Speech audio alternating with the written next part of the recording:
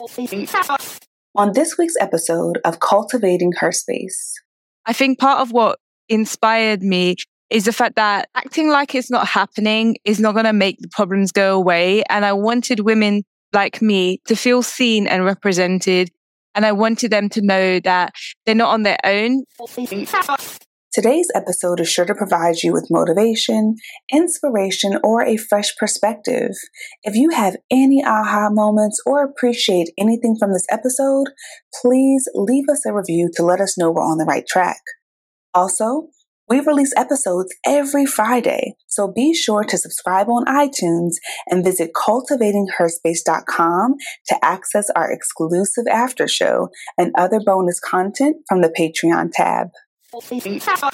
Welcome to Cultivating Her Space, a podcast dedicated to uplifting women like you. We're your hosts, Dr. Dominique Broussard, a college professor and psychologist, and Terry Lomax, a techie and motivational speaker. In a world where Black women are often misrepresented and misunderstood, please join us as we initiate authentic conversations on everything from fibroids to fake friends and create a safe space where Black women can just be. Lady, today we have a very special guest that we are so excited about. And so we're just going to jump right on into this bio so we can jump into this juicy conversation, okay? Sadia Azmat is a British Asian comedian breaking boundaries with her insightful humor, thought-provoking commentary, and infectious charm. Sadia isn't just a comedian. She's a comedic force challenging the status quo. With her sharp wit and candid observations, Sadia creates a world of laughter that provokes thought and fosters understanding. You can check her out on her podcast, No Country for Young Women, which tackles love, life, and work from a multicultural perspective. She's also the author of Sex Bomb, where she navigates the nuances of British Asian life with candor and wit. And if you're watching us on Patreon, you can see that she just held up her beautiful book, Sex Bomb, okay? There is so much more. There we go. There's so much more to Sadia. So we're going to pass the mic to her and let you hear from this force herself. Sadia, welcome to Cultivating Her Space. Hi, thank you so much for having me. When I first got the email about this, I was like, this is such a dope podcast. I'm so lucky that was this an accident? I didn't even know that you reached out. I was like, you've got such a huge following and listenership. So that's really cool. Well done. It's good work, but it's not, I imagine it's not been, easy all the time, but I'm really impressed because you're just smart women doing very cool things. And yeah, I guess I'd like to say, hopefully in a similar way, I feel like the work that we do is important because we're authentic and we're trying to just be ourselves, as opposed to, I feel like sometimes you know what it is like, the red or the blue pill. And sometimes the world wants you to be a version of yourself that's more appeasing or more, what's the word I'm trying to say? That's more in line with their kind of whatever it is, prejudices, perceptions, expectations, ignorance, all those things. And so that's what I feel like I'm so lucky with comedy. I feel like comedy chose me rather than me choosing comedy.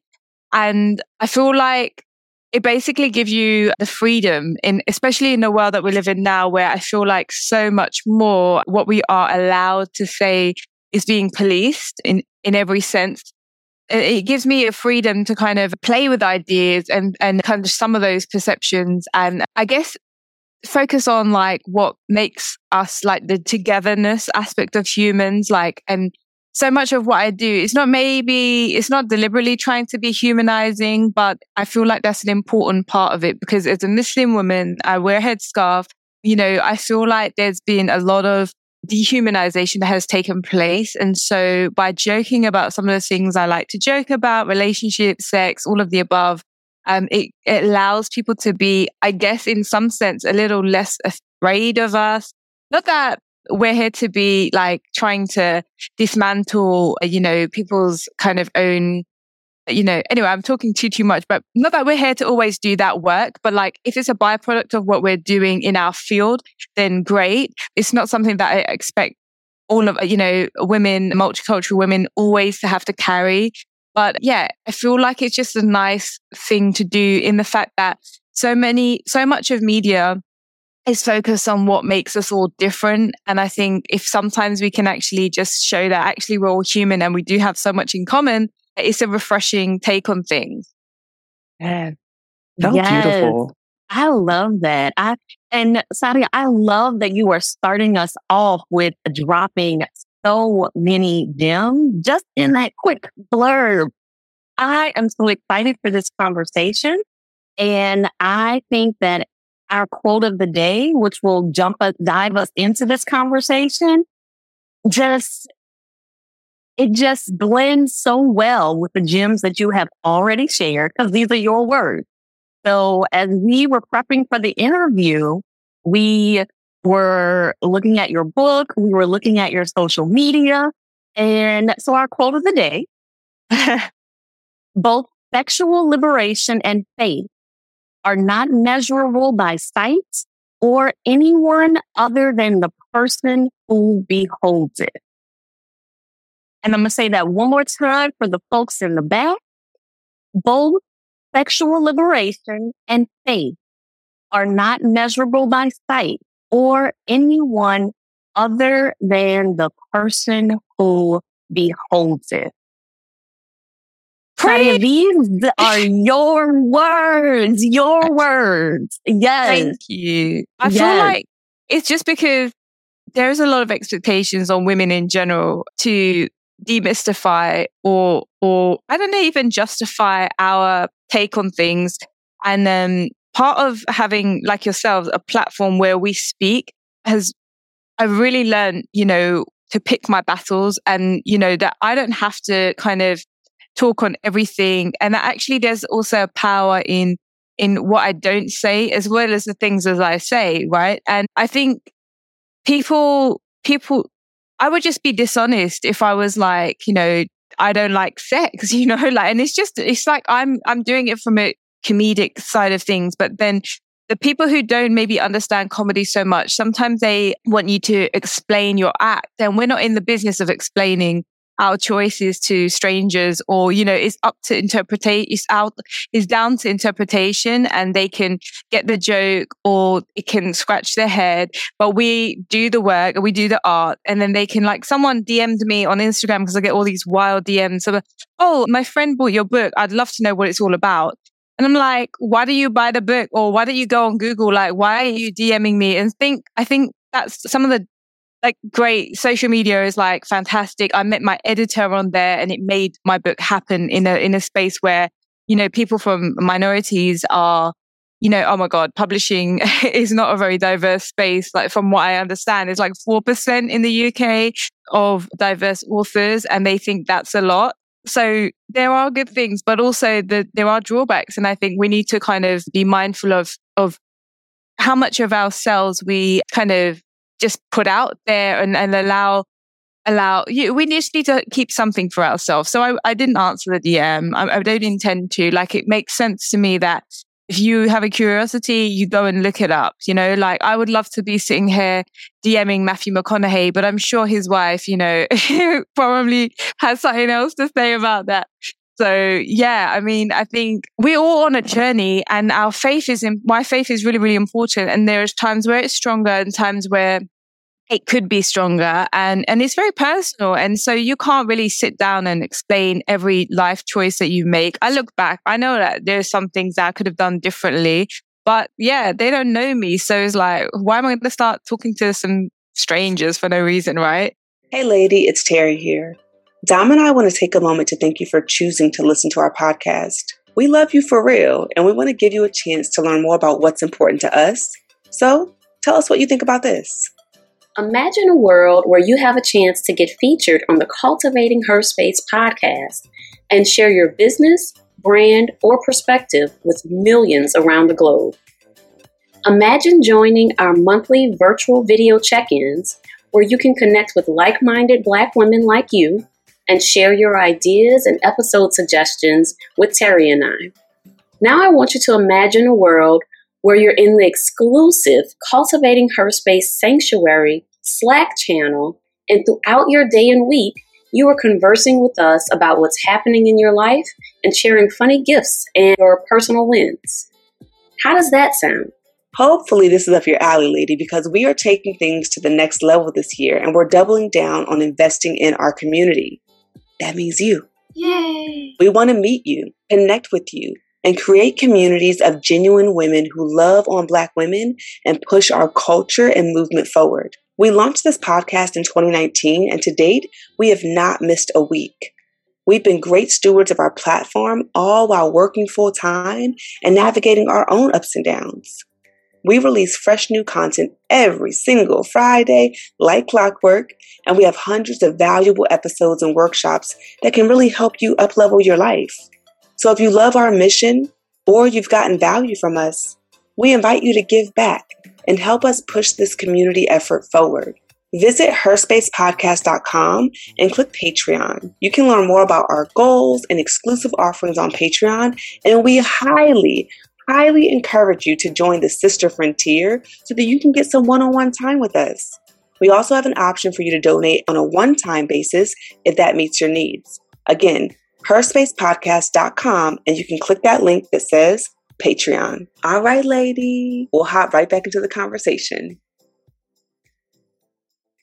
Wow, that is so powerful. I feel like a billion questions just popped into my head, but I'm going to try to stay organized mentally. So Sadia, just a quick backstory. So I grew up Christian, right? Very religious household. I grew up with a best friend who was Muslim, and my parents were really strict, but her parents were like extremely strict, like way stricter than my parents even. That was my experience. And so when I think about what she was allowed to do and what I was allowed to do was very different. And I realized that growing up that there was this big gap, I guess you could say. When you think about your journey, you know, you are so courageous, right? Especially considering like what I've learned from my friend about what's appropriate, right? And what's the status quo and the norm in, you know, in her household. How did you become the Sadia that we see today? Like what happened for you to become this woman you are today? I would assume you didn't start off this way, as open and honest about your experiences. I think that's such a profoundly deep question. So thank you. And I think that you're right. I definitely wasn't always kind of like talking about sex as freely. And I think comedy was basically, you know, I haven't been very lucky in love. And it was fortunate that comedy seemed to kind of, at least it benefited my comedy, if nothing else. Like, so people would love to laugh at my love fails. Like they'd be like, yeah, because these things are relatable and people like to people love that, the source, right? They love that kind of the details. So it kind of, at least I think that's what I love about comedy, is that you can make something out of something bad, like the negative, or something out of nothing. At least it's not all for nothing. Because if people laugh, it feels like it wasn't at least all bad.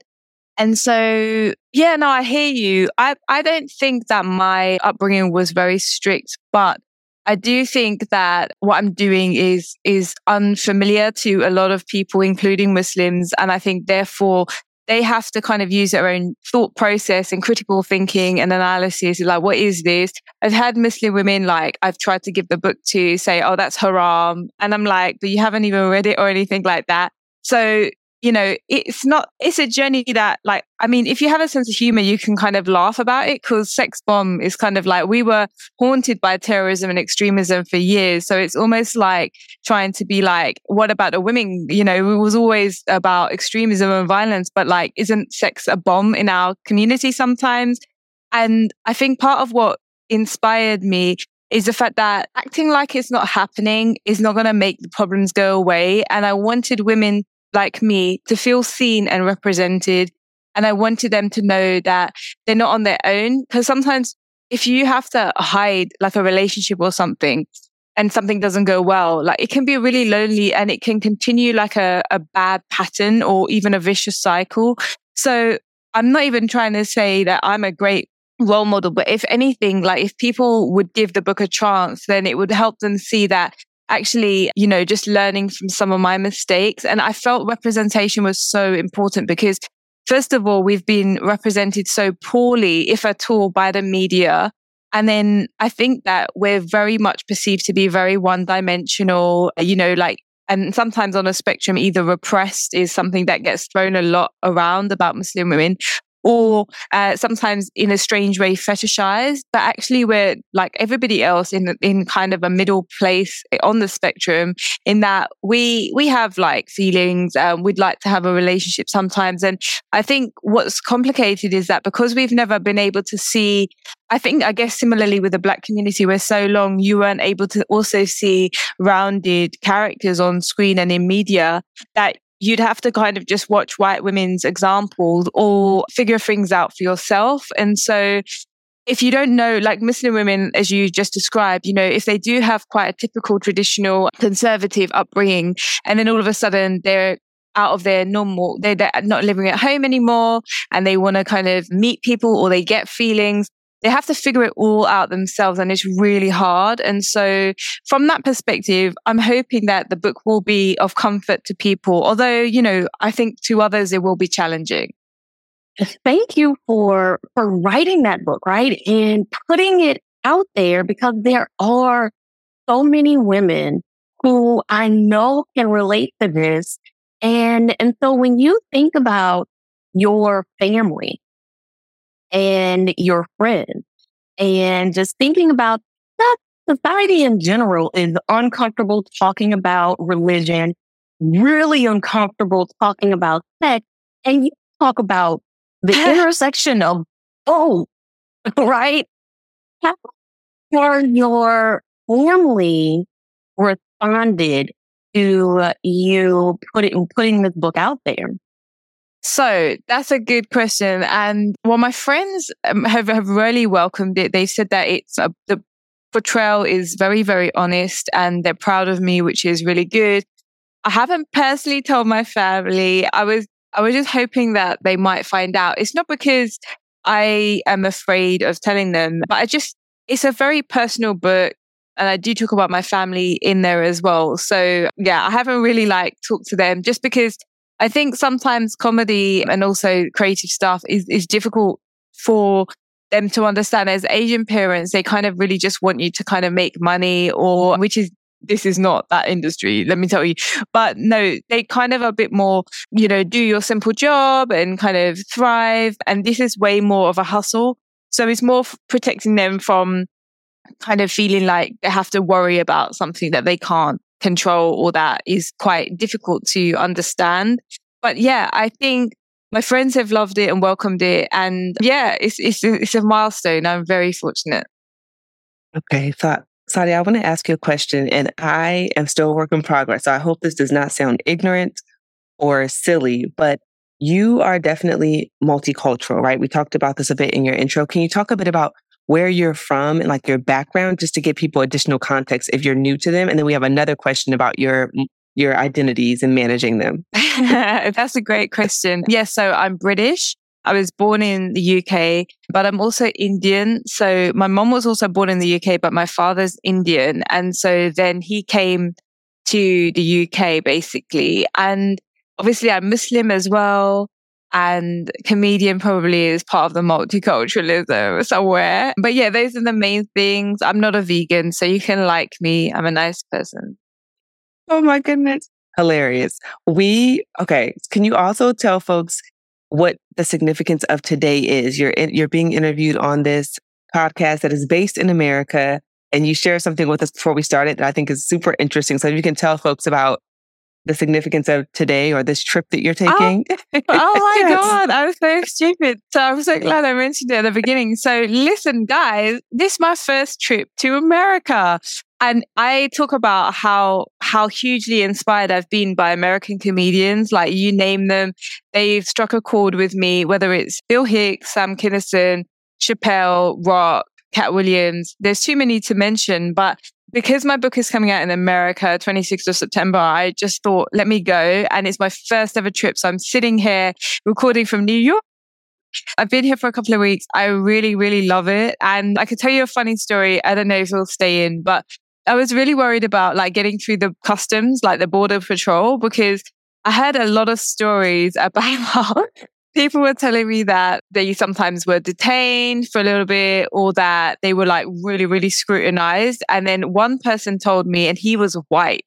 He said a white guy they asked him, what you're doing here? And then they asked him again, what are you doing here? And then they asked him a third time, what are you doing here? And then because he got a little bit frustrated, I don't know what he said, a bit sarcastic the third time, like, I just told you. That's what he said. And they put him on a flight back. So this is what the guy told me. And I was like, okay, if that's what they did to a white guy, what on earth is going to happen to me?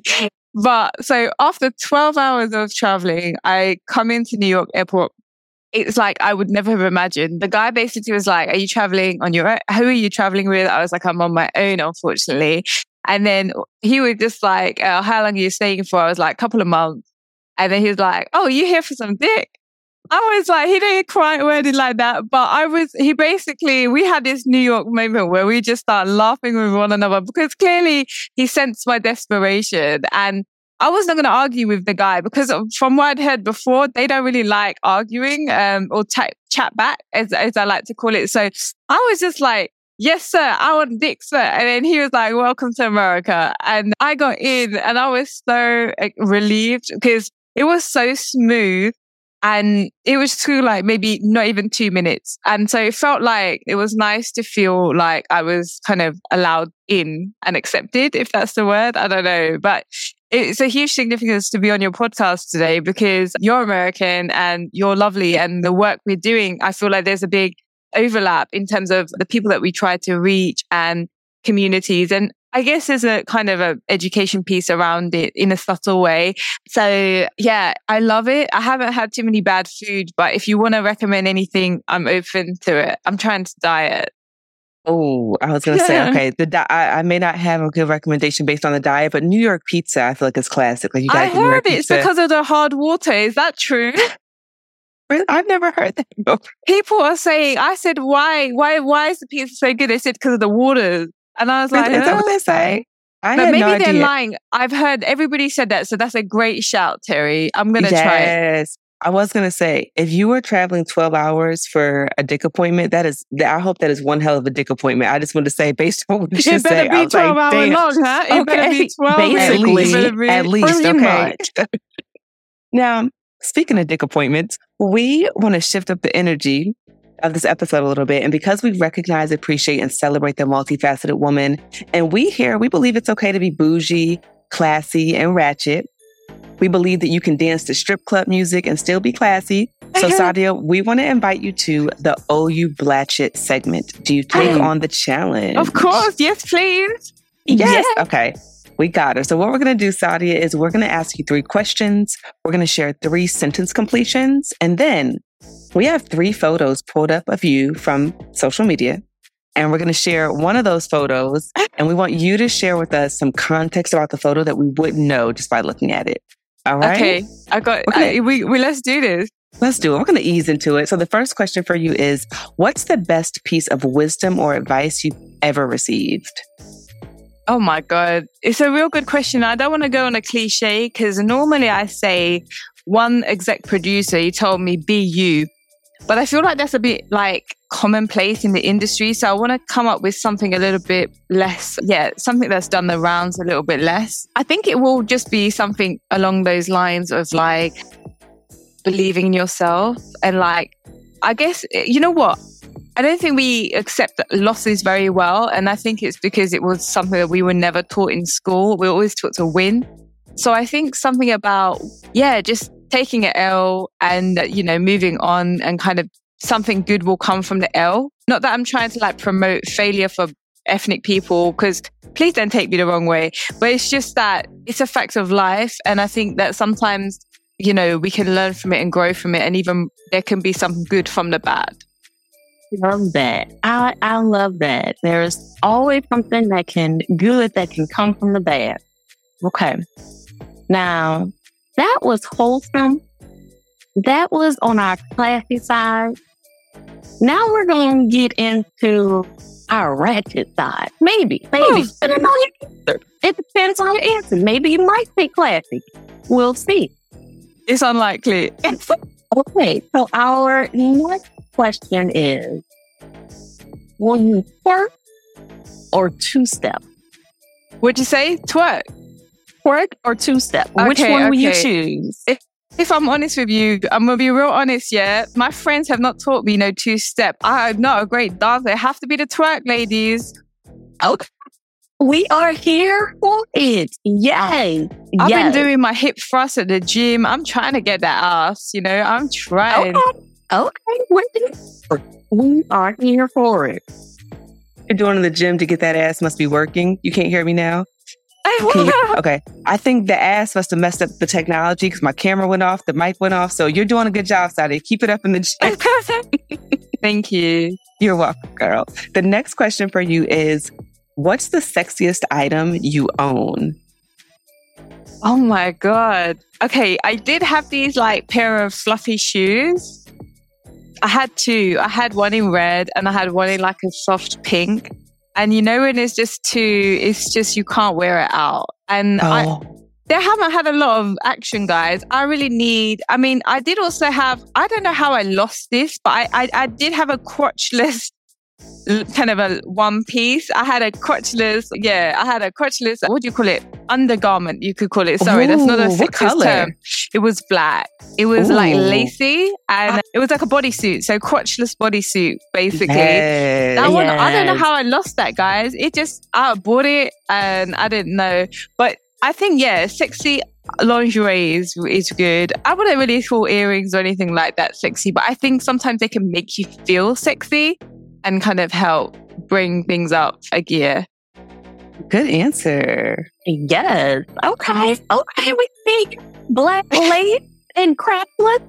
Okay. So now we're going to move to the sentence completion. Our first sentence completion is, one question or topic I wished people asked me about more often is... Ooh, that's a great question. My breast? Well, funny enough, you won't believe this, but the next sentence completion is, what I want to tell people about my breast is... My breasts are lovely. I don't know. It's stupid, but yeah, my breasts are amazing. They are very, very nice breasts. Amen. I'm going to go to your Instagram now. We're going to take a look at these breasts. Hey, come on, girl. I love that. I feel like us as women, we should feel ourselves. It's okay to think, oh, I got a nice ass or I got some nice breasts. I love that. Yes. I definitely get asked about them a lot. You know what I mean? People are not like, oh, those are some nice breasts. No one ever, Terry. No one. No. All right. We need people to say that more to you, Sadia. Yeah. Well, I guess this takes us to our last question, which I don't know. Last sentence completion. You might know the answer to this. I think we will. I think we will. So the last sentence completion is, what I love most about myself is my titties. Thank you. Yes, we were waiting for it. Yes, I love it. My titties. I love it. Yes. Come on, titties. Okay, Sadia. So we want you to choose a number out of 1 and 3. And once you choose that number, we're going to reveal that particular photo on the big screen. And we'll have you give us some context about the photo that we don't know just by looking at it. So what is your number? Let's go for 3. Let's go for 3. All right. Okay, so Sadia, we're going to pull up the picture here. And if you could describe the photo to the folks who are only tuning in, because some folks will not be watching, and then give us some context. All right, do you see the big picture? Yeah, that's pretty. Okay, cool. So I'm at the Audio Awards ceremony from a few years ago. I'm wearing a very, very nice teal head wrap that's tied up. And I'm posing, it's a selfie with Trevor Nelson, who's this amazing, iconic DJ, kind of radio personality, host, TV personality, basically British legend. And I've got some sexy Swarovski earrings on. My makeup's been done so professionally, not by me. And yeah, I'm living my best life in that picture. We're very happy. I got a lot of compliments from all people, women, men, mostly women at that event. And it's nice when women appreciate each other. So I feel like that color looked really good on me, but it was very glittery and it just kind of all the glitter just was everywhere. It looks so beautiful. We love it. Such a good photo that you chose. Thank you for playing along with us, Sadia. This was a fun segment. We're going to dive back into some of these other questions that we have for you. Sure. Yes. So you describe yourself as a comedian who loves sex and a hijab wearing Muslim woman. How do you navigate the complexities of these identities and reconcile them in your life? Yeah, I mean, I feel like it's like you were correct in you said you're a work in progress, and I feel like so am I. And I feel like I've gotten quite comfortable in my own skin, and that's what to answer your question, that's what it's all about. Like I think when I was younger, it was about how to get the D. It was about, external things. I feel like for so many people like me, that self-care and self-love piece wasn't always as strong as it could have been. And it's so, so important. And I remember thinking as a youngster, what a weird concept that it could be, like loving yourself. Like, of course I love myself, but there's layers to it. And I think that's the way I navigate it, is in like, try to be nice to yourself. Sometimes your bad, like your wild side, you could say, makes you want to do something. And like, as you get older and wiser, I think to myself, why am I doing that? I can take a step back. I can slow down a little bit.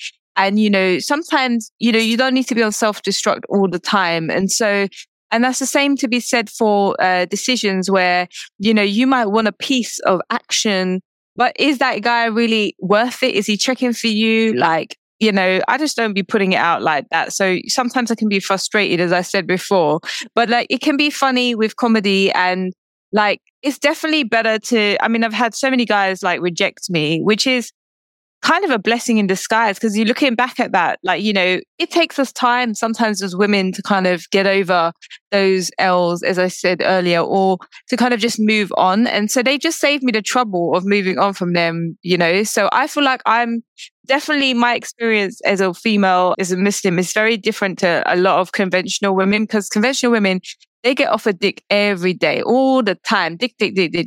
And nobody is offering me any type of dick. So I'm like real selective as well. And I think it's a funny narrative to have, that I'm a woman who can't get dick. And so I've utilized that in my whole message and things, rather than feeling sorry for myself crying on the sofa. Not that doesn't happen now and again, but it's hilarious because, it's just silly, because I think any woman can get dick if she really tried. But like to be so bad at it, or to be so unsuccessful, is I find a funny side of it. All right, I want to share something personal, and don't judge me.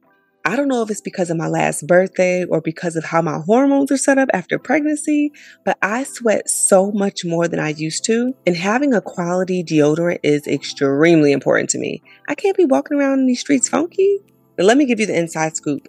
Dom has been using Lumi for some time, and when they reached out to us to be a sponsor on the podcast, I wanted to try it out for myself as well, because Dom loves it, so I wanted to see if I would love it. And guess what? I am obsessed. Lumi was created by an OBGYN who developed a uniquely formulated pH-balanced deodorant. It's aluminum-free, skin-safe, and clinically proven to control odor for up to 72 hours. Oh, and did we mention that it's also clinically proven to control odor better than a shower with soap alone? 12 hours after a shower, the average person has an odor level of 6 out of 10. Oof! With Lumi, the average odor level is a 0 out of 10. I personally love the toasted coconut deodorant. I use that on my underarms and it leaves me smelling so fresh. Lumi Starter Pack is perfect for new customers. It comes with a solid stick deodorant, cream tube deodorant, 2 free products of your choice, like the mini body wash and the deodorant wipes. And it comes with free shipping. As a special offer for our listeners, new customers get $5 off a Lumi Starter Pack with code HERSPACE at LumiDeodorant.com. That equates to over 40% off your starter pack when you visit LumiDeodorant.com and use code HERSPACE. I can appreciate that, right? I can appreciate finding the comedy in what could be perceived as a tragic or dramatic or sad situation, right? Yeah, there's a fine line. It really is. And you are finding the good in those L's, right?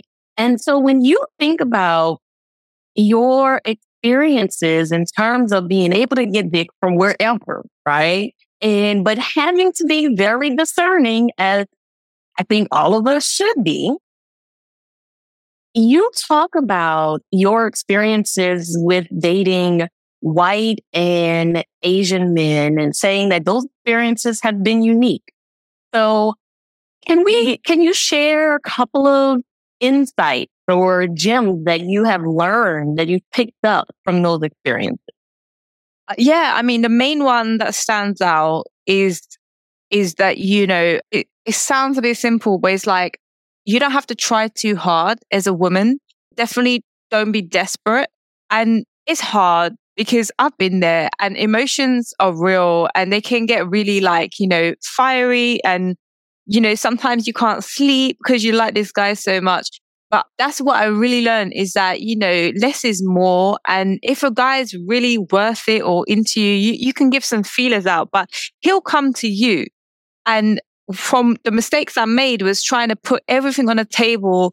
And not only does it scare them because they're so fragile, their egos are so fragile, they're so insecure, and their dicks are so small. Not only does it scare them, but it's like, it's not going to get you what you want anyway. And then at the end of the day, you still got to go learn to love yourself. And you don't have to do things that make you feel bad, because you still have to undo all of that. Like, you're left carrying the kind of choices that you make and the way you treat yourself and others. Like, we still have to grow from that and move on from it as well. And I don't drink as well. So I don't even have the excuse of alcohol or drugs. You know what I mean? Like, everything I do is in a cold light of day, right? So you can't blame nothing on like Red Bull, energy drink. I don't even drink them. So I realized that, you can't be trying so hard. Like, if a guy is constantly being a dickhead, then maybe he just is a dickhead. And why are you going to be rolling with a dickhead? Like, I had a guy who was like, "Oh, I'll meet you." He was 2 hours late. What? And there was no real reason. And so it's like, before I might have been like, "Oh, that's nothing." Now I'm like, 2 hours? No, that's not going to happen. Okay, you just preached a whole sermon. I felt the need to also say this though, Sadia. So for listeners, as you listen, lady, and you hear Sadia say something funny, just know that Dom and I are muted and we're cracking up on mute because we don't want to interrupt the audio. So she can see us laughing, but we're over here geeking. So just let y'all know. Okay, so our next question for you, Sadia. You mentioned feeling distance from your culture at times. How do you balance your cultural heritage with your own personal values and beliefs as you continue to evolve as a woman? That's a great question and observation. And you know what? I think when I was younger, I was afraid. And I think part of that was from my family, because I think there was a pressure that if I was too traditional, that I would have to follow the traditional route of like having an arranged marriage or settling down. And because I felt like I identified strongly with a lot of the British values, that felt scary to me, because it wasn't like, how am I going to just marry a stranger I've never met? And at the same time, I felt like my British side meant that I had to kind of almost choose, and I couldn't explore my Indian side as freely as I would have wanted to. People appreciated the exterior of my culture, but didn't want me to be too internally cultured, because that would mean that I'm not British enough. So I guess how I've reconciled all of that is, I can't make up for lost time. I made those choices and I live with them. But B, that fear is, didn't really help in those scenarios, so that I can be as Asian as I want, as British as I want. And I don't have to kind of justify that to anybody. And that, my faith has helped me a lot, because that's one thing that I've never really had to feel like I've had to kind of change due to anybody else's pressure. And that kind of helps keep me very grounded. So that's really important to me and special. But yeah, I think we all go through different things in life. Sometimes things will, I guess what I would say to a younger version of me, or listeners who this is relating to at the moment, is to not be afraid of exploring your roots. And even if that means that you're not understood, or that it might make you feel a little unpopular with certain crowds. It doesn't matter if they don't get it. Like, try to be true to yourself. And, why are you afraid? Like, what is there to be afraid of? Like, you don't have to go and live somewhere you don't want to, but you don't also have to rule out understanding as part of your heritage and where you came from. And even though that doesn't look like it's in your current surroundings, it doesn't take away the fact that that is a part of your, your identity and who you are. Yeah, that is so important for folks to understand, that exploring who you are, all facets of your identity, can really shape your longevity as a human existing on this earth, right? But also recognizing with that, there comes criticism, there comes backlash. There's always going to be haters and naysayers, and people always going to have an opinion, right? How have you handled the criticism or any backlash that you've experienced from being who you are and being outspoken and unapologetic in who you are? I feel like my kind of reward for all of that is that I get to sleep at night very well. Like, I don't have to try and be, you know what I mean? Like, I'm not trying to please somebody and fake it, or, I'm not pandering to somebody because ultimately we can't please anybody or everybody. So you might start pleasing one person, and then they tell you to jump higher. And so that's just going to cause a lot of stress and upset. And I think it detracts from what we're talking about, which is reconciling yourself with who you are and your purpose and your position and your identity. And all of those things come from within. So, sometimes people try and vocalize it. And sometimes I think it's harder when they don't vocalize their kind of problems, because I think when they do articulate that they've got an issue, then at least you know who the enemy is. Or enemy might be too strong a word, but then you can at least identify who the detractors are, and then you can kind of move accordingly. But when they move silently, it's tricky, right? Because there's a hater that you can't even smell. So it doesn't matter. I mean, I feel like it's just people, because of what I'm doing, and because it's like, because of the context in which Muslim women have already been kind of treated and represented, and then because of what I'm doing, some people are going to be here for it and some people are not going to be here for it. And that doesn't necessarily mean that, it's like black and white, because sometimes the people who are here for it don't even fully understand it, or might be here for it for the wrong reasons, because they think you validate the impression of somebody that they want you to be anyway. So it's very complicated. I feel like I'm not a fan of positive discrimination or negative discrimination. They're both discrimination. I feel like, positive discrimination sounds pretty, but it's still ugly. So yeah, I'm just here trying to do what I can do, like, to the best of my ability. And hopefully people will understand it. They might not always. I've been called thought-provoking, which is fine. But like, as a comedian, you just really want to be someone who makes people laugh. And I think I don't really let it get to me. So my tips are, I don't really engage with like social media comments. So when people try and tell me that I'm going to hell or something like that, I don't really want to like engage with it.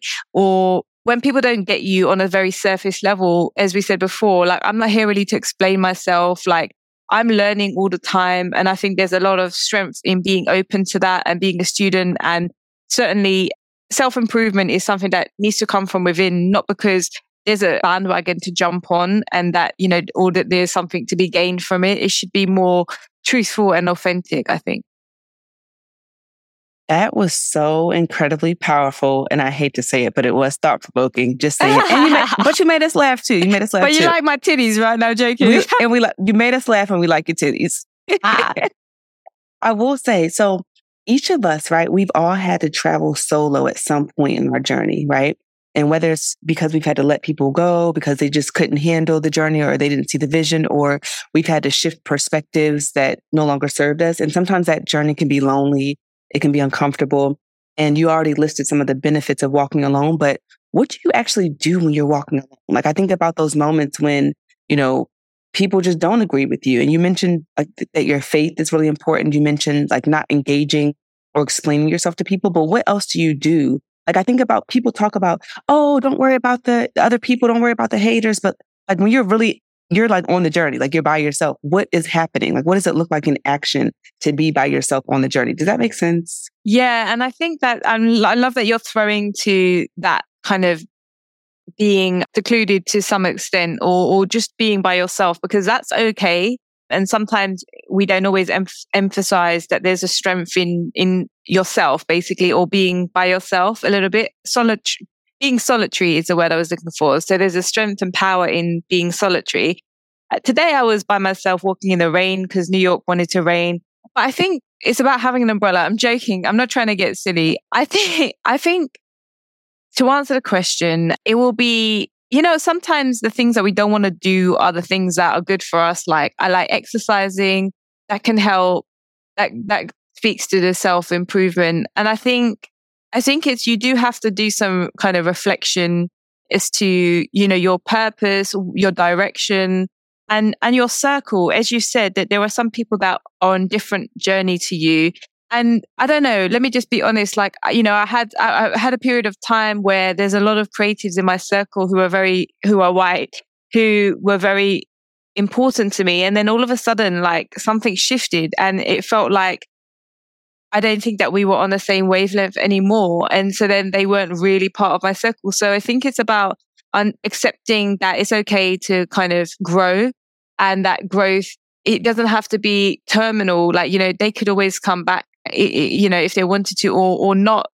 But I think it's about kind of being higher and being your higher self. That's really important, because I think in comedy, we're often joking on a kind of a lower moral kind of, ground, if you like.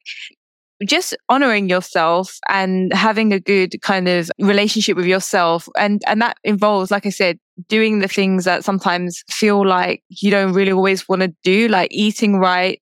Journaling can be really helpful, doing the work that you need to do that we're sometimes putting off.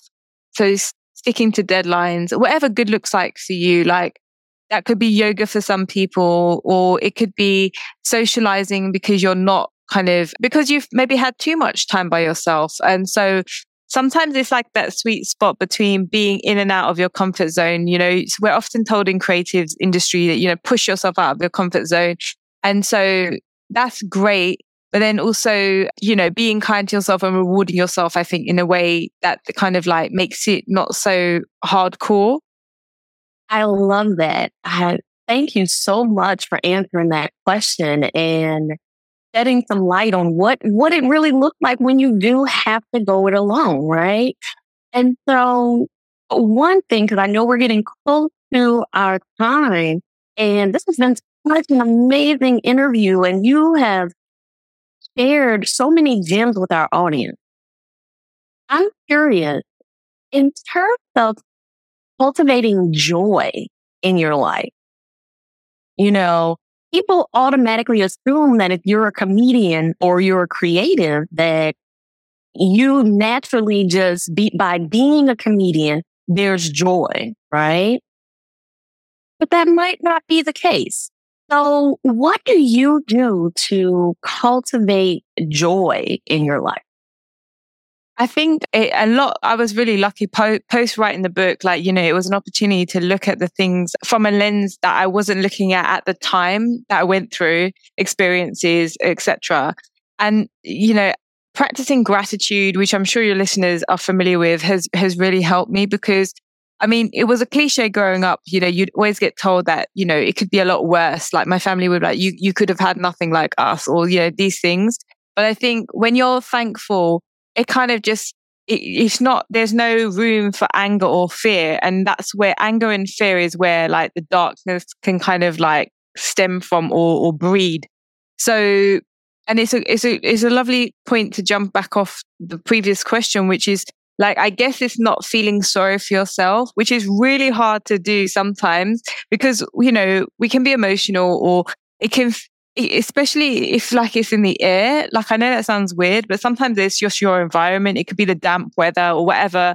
And I think it's about picking yourself up when nobody else is going to pick yourself up. Because I remember one guy said to me, don't ever put yourself so down that you can't get up. Because sometimes you want help, but that help might not be around. We can't take for granted that there'll be other assistance, like, especially the journey that creatives are on, which is very, very kind of all over the place, if you like. So I think it's about being positive, doing your best, and then like encouraging yourself. But definitely, if you feel like negativity is creeping in, like doing something like acupuncture, or at least like trying to break that cycle, moving, going for a walk, or doing something so that you're not kind of falling into like depressive states or habits. Because, on a one-off, it might be fleeting, but what we don't want is a pattern to kind of keep building and being kind of too big for us to kind of then deal with and break down. And so joy, yes, joy, totally agree that, there's a fine line between light and dark, humor and sadness. And because we're always like evaluating things, it can feel heavy. And so I think when you're in that industry, it can be hard to appreciate the things that you really enjoy because that's work for you. So I love stand-up comedy, but I can't enjoy it the way I used to because I'm studying when I'm doing it. So I think it's trying to find either alternatives like maybe music or even kind of like switching off so that I can enjoy it, finding a way where it's not like work. Like I'm sure with you, like as a doctor as well, whether it's something you're reading, you might just want to read for pleasure as opposed to kind of just for research or kind of educational purpose. Equally with podcasts, because you're a podcaster, you don't want to be studying it. You want to be, you want to just enjoy what you're listening to. And so I guess I hate to use the word mindful because it's like such a bore, but yeah, just trying to be kind of reflective on the way that you're feeling at the time. And yeah, trying your best to be forgiving as well can definitely be helpful for joy, even though that's also really hard. But I think it's just learning to let things go. And I think that's, again, something I wish I had been taught younger or at school, that the power of letting go of the things that are hard to let go, or the things that matter to us, or that are kind of like lingering, and finding a way to kind of move on. Sadia, this was so amazing. You dropped so many gems. We appreciate you so much. Thank you for all that you're doing in the world. Thank you for your book. Thank you for having these conversations and just honestly being who you are, because you just being you is already making an impact. So we would love for you to let our listeners know where they can find you, how they can support. What next steps do you want to share with them? Is there anything else you want to share with us while we're here in this conversation? The mic is yours.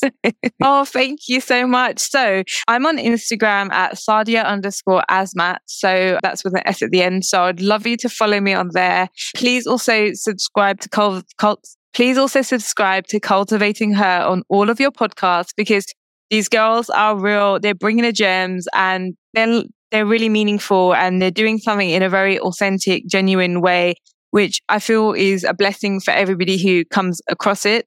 And on my website, I have a free guide, which you can download, which will then, you can join my mailing list, which is called 10 Things You Always Wanted to Know About the Hijab, but Were Too Afraid to Ask. I would love you to also buy my book. It's called Sex Bomb. It's my memoir. It's very honest. It's had a lot of kind of nice feedback, and I think you'll love it. It's a perspective that you don't hear a lot from a Muslim woman, being quite revealing and kind of, all of the things we've discussed today, being quite reflective, being quite open about my lessons in life and things that you can do kind of to avoid making mistakes. And the other thing is I'm still very single. So if there's any hot guys listening, we talked about the 12-hour dick appointment. Man, come on now. I'm in New York right now, but I can travel to you for that 12-hour, so please, come on. These are some hot girls. They probably already have men. So stop looking for Dr. Dom and Terry. These fine women are already spoken for. So I'm single, guys. Shoot your shot. I love it, Sadia. Shoot your shot. Sadia, we're going to add the links for your book, your website, all that good stuff in the show notes. Thank you so much. Yes. Thank you, girls. Thank you. It's been amazing catching up. This was a lovely interview. Thank you. Hey, lady. It's Dr. Dom here from the Cultivating Her Space podcast. Are you currently a resident of the state of California and contemplating starting your therapy journey? Well, if so, please reach out to me at drdominiquebroussard.com. That's DRDOMINIQUEBROUSSARD.com to schedule a free 15-minute consultation. I look forward to hearing from you.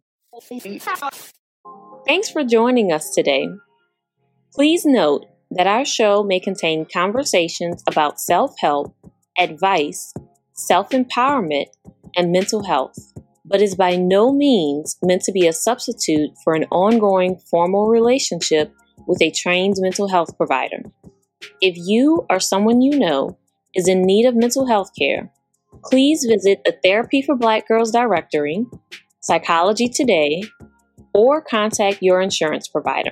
If you liked what you heard and want to keep the conversation going, visit our website at herspacepodcast.com and be sure to click the Patreon tab to get access to video content, bonuses, and our weekly after show. And before we meet again, repeat after me. I am worthy of a happy life.